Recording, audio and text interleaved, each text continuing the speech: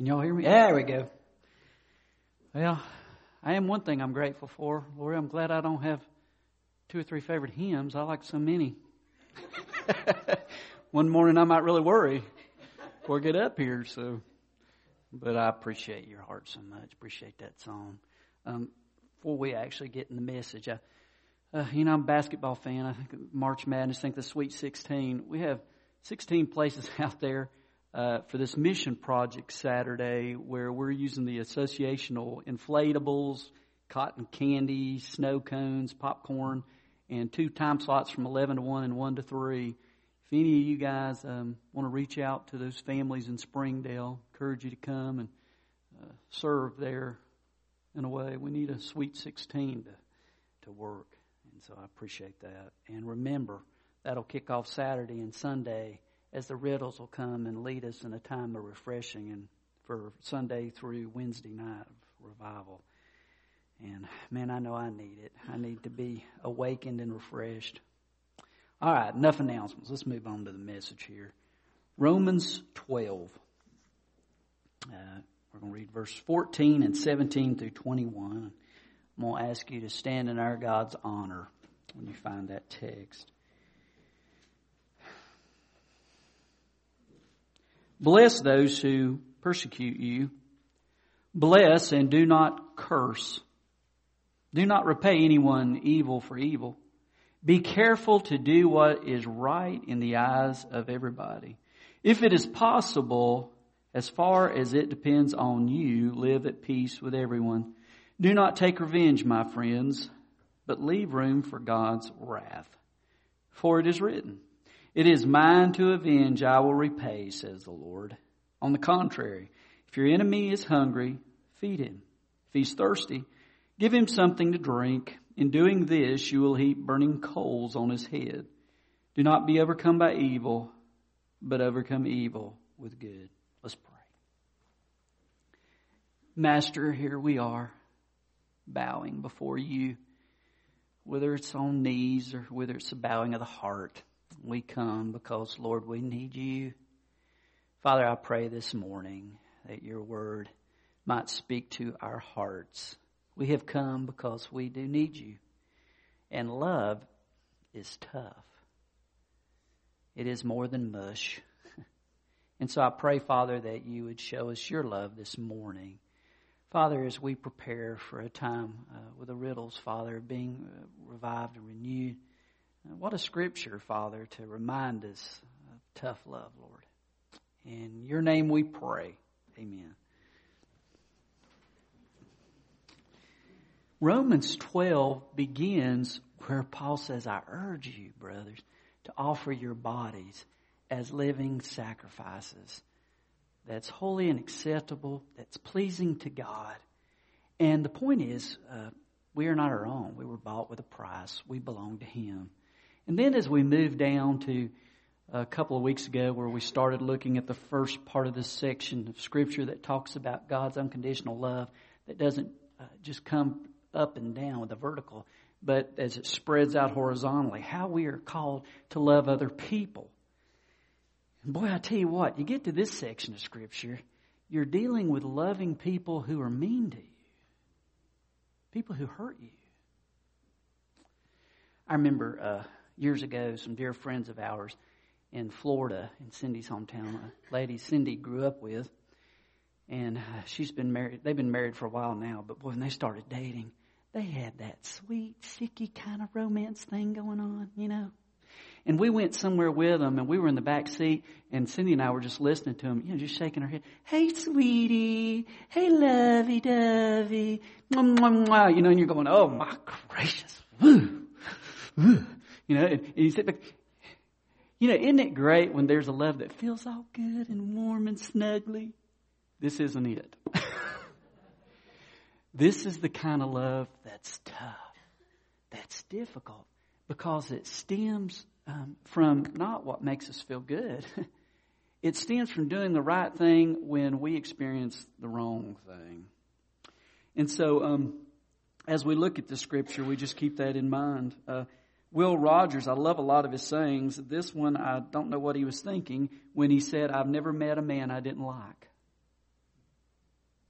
wish it were that way. I wish we all got along and everything was, hugs and handshakes.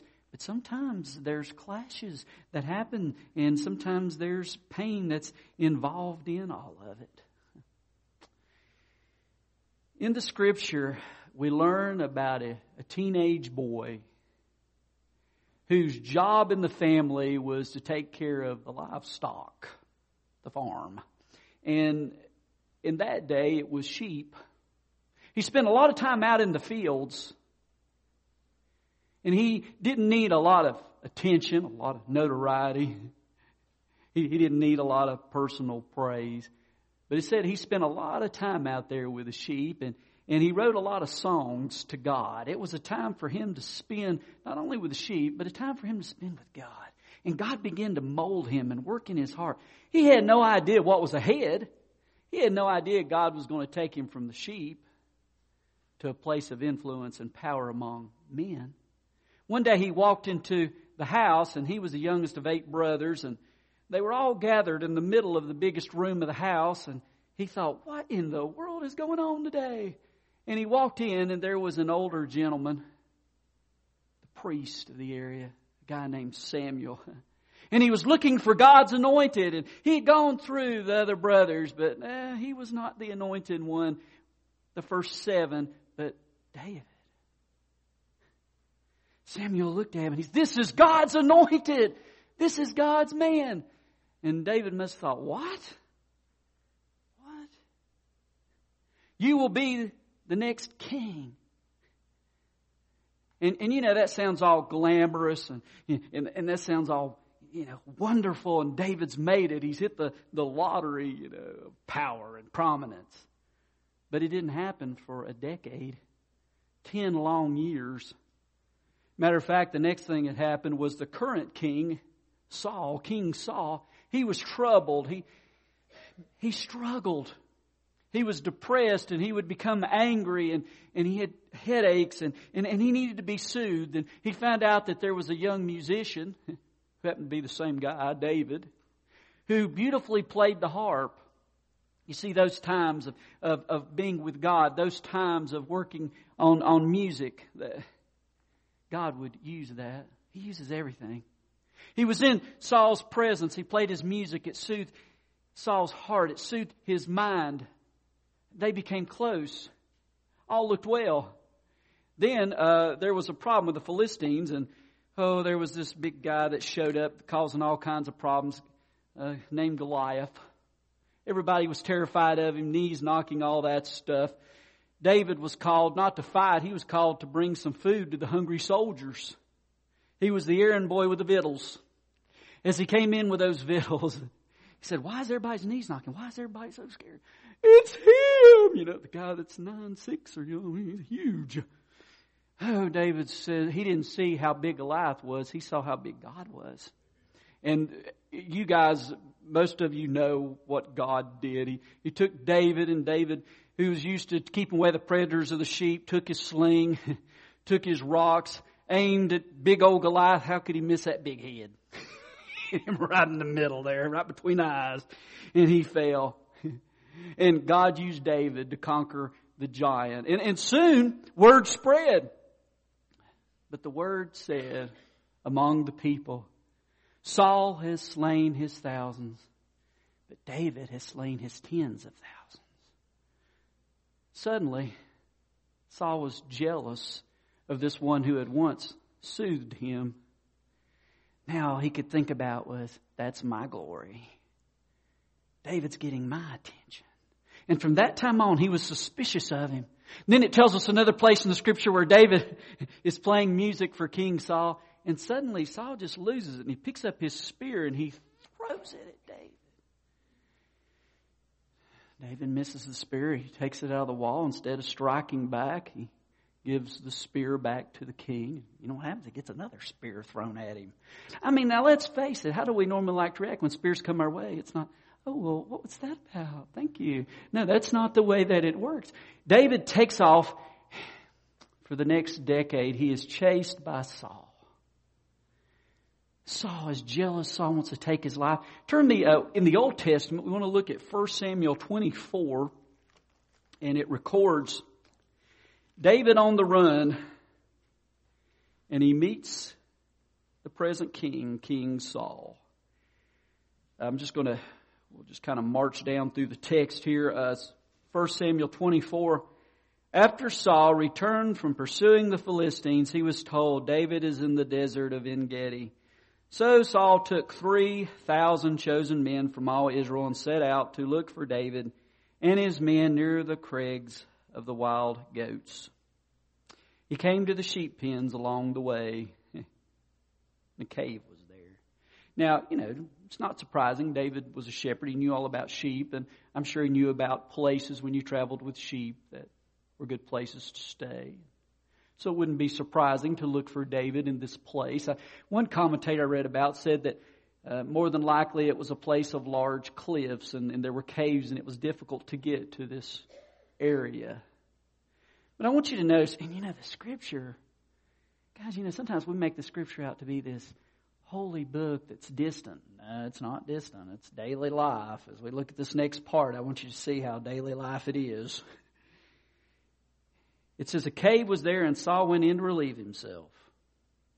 That's what we find out. And it says David and his men were back in the cave. Saul obviously didn't feel like there was anything to be afraid of in that cave. It was safe in there in his mind. Notice what David's men said.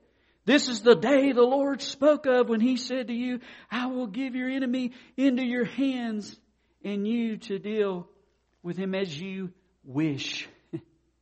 Now, in other words, they said to David quite clearly, this is the day the Lord has made, slice his throat. He won't know it until he sneezes. David, God has brought your enemy here. This is a sign. This is the time to strike, David.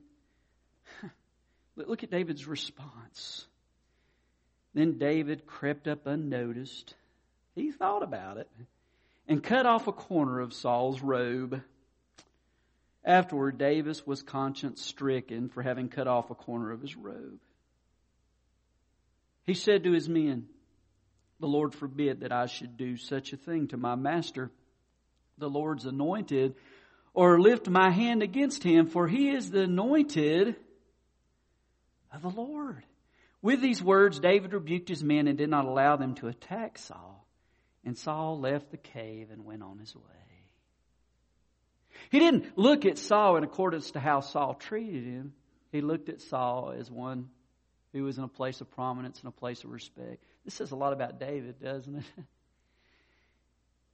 Look at this next part. It says, verse 8, David went out of the cave and called out to Saul, my Lord, the king. When Saul looked behind him, David bowed down and prostrated himself with his face to the ground. He said to Saul, why do you listen when men say David's bent on harming you?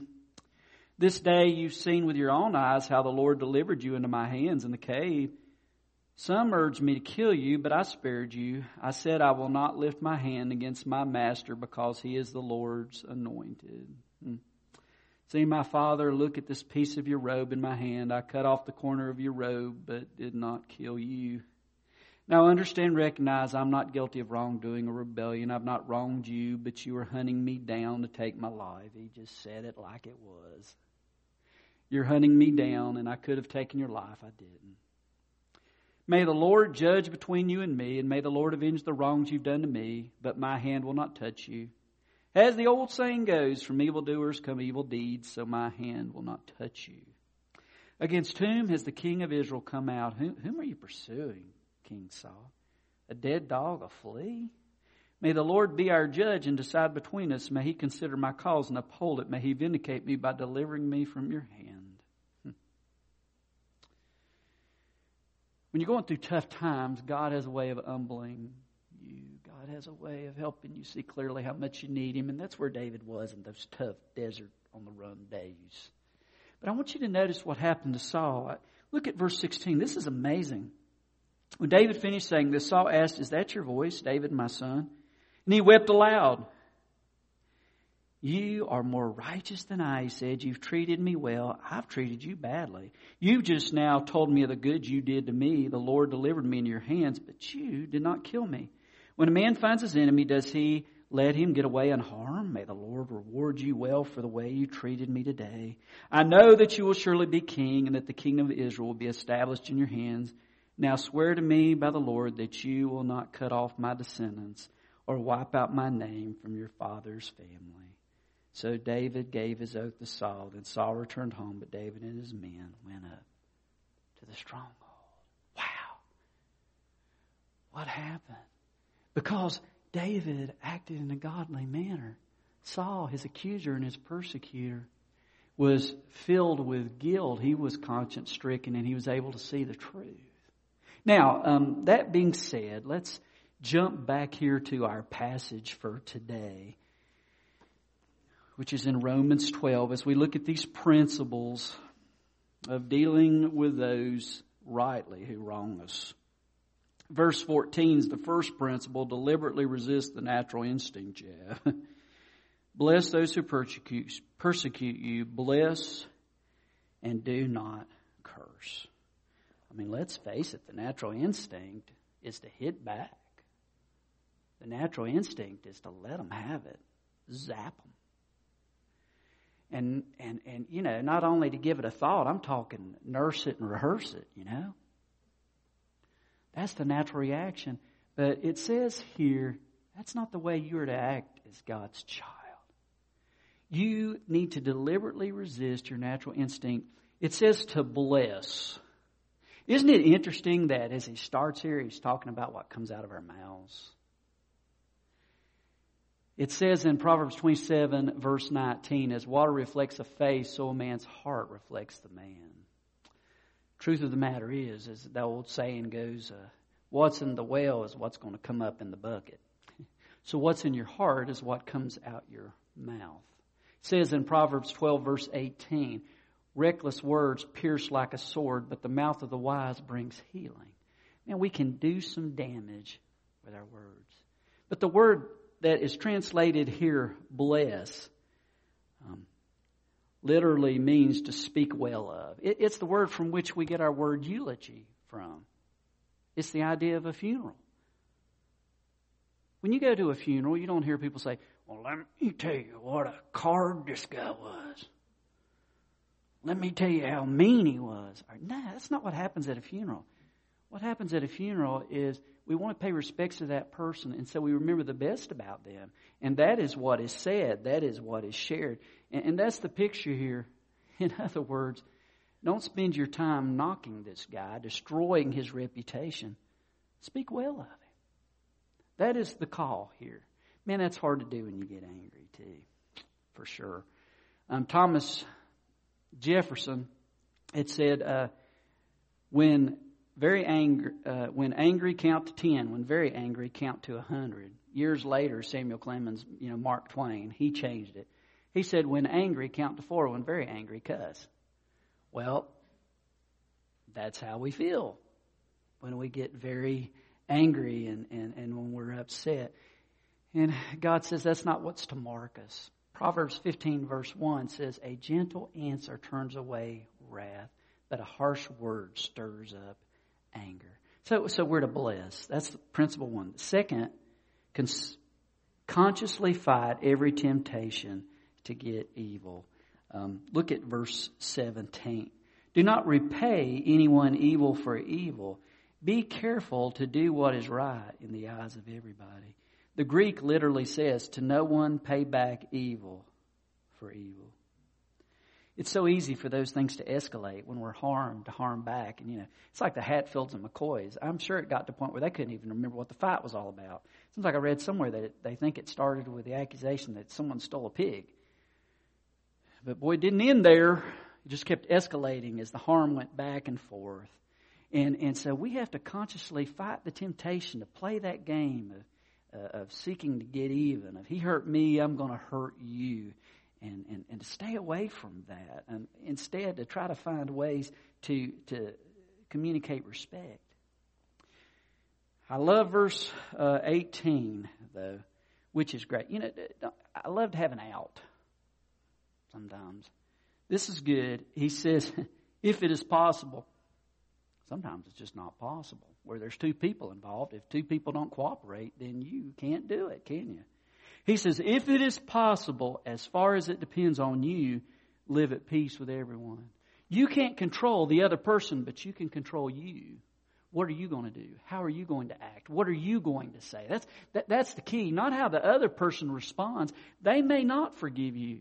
The other person may not treat you right. That may never be healed. But what about you? How are you going to respond? That's a principle. All right, one more here. Quietly trust God to handle all revenge. Look at verses 19 and 20. Do not take revenge, my friends, but leave room for God's wrath. For it is written, it is mine to avenge. I'll repay, says the Lord. It's His job, not ours, right? On the contrary, if your enemy's hungry, feed him. If he's thirsty, give him something to drink. In doing this, you will heap burning coals on his head. This is talking about in personal matters. Go out of your way to be nice and kind. This is not talking about if somebody wants to come in and rob you, or if another country wants to take over the country, that we just need to say, oh, just kill me. That's not what it's talking about. It's talking about in personal matters that we need to have the love of Christ that reaches out in the arguments that we face. And notice that this disarming is what happened, as I just read, as we went in that passage in 1 Samuel 24. As David decided not to strike back, to work with respect, as David decided to say what is respectful instead of attack, it got a hold of Saul's heart. It made an impact in Saul's life. It became like that burning coal. That's a statement that you just can't get away from. Why did this person do this? Why is he acting like this? Why is she acting like that? It's God stuff, guys. It doesn't naturally come from us. It comes from God. It's the kind of love that comes when Jesus Christ lives in your heart and you have a relationship with Him that is alive and is vibrant. It's no wonder God chose David to be the next king. What kind of king was he? He's the kind of king who would overcome evil with good.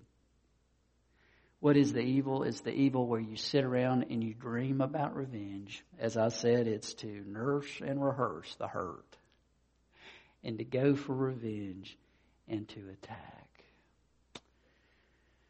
It's different for us, but not that different. When we get hurt, we want to nurse and rehearse, and God says, let it go. That is the call. I close with this story. There was an artist who loved his dog. I mean, like his own child. Ours is spoiled like your own child, but not our child. But anyway, this dog broke her leg. And the artist, he was so upset, so he called a friend of his, a good friend of his, who was a fairly well-known surgeon. And he said, quick, you got to come to the house. There's an emergency. It's a matter of life and death. So he comes over to the house, and he sees what's happened. This very well-known surgeon, and it's the dog's broken leg. Doesn't say a word, goes to work, treats the dog with care, and does everything as he would do for a person. Then he leaves. Time passes. And, well, the artist is very grateful, and he wants to, pay the bill. He wants to do whatever's necessary for this surgeon. He can't get a hold of the surgeon. The surgeon won't return his calls, and he thought, I've destroyed my friendship. So then he manages finally to talk to the surgeon. He says, I'll write you a check, any amount, just tell me. I'm just so grateful for what you've done. And the surgeon says, you're a painter, right?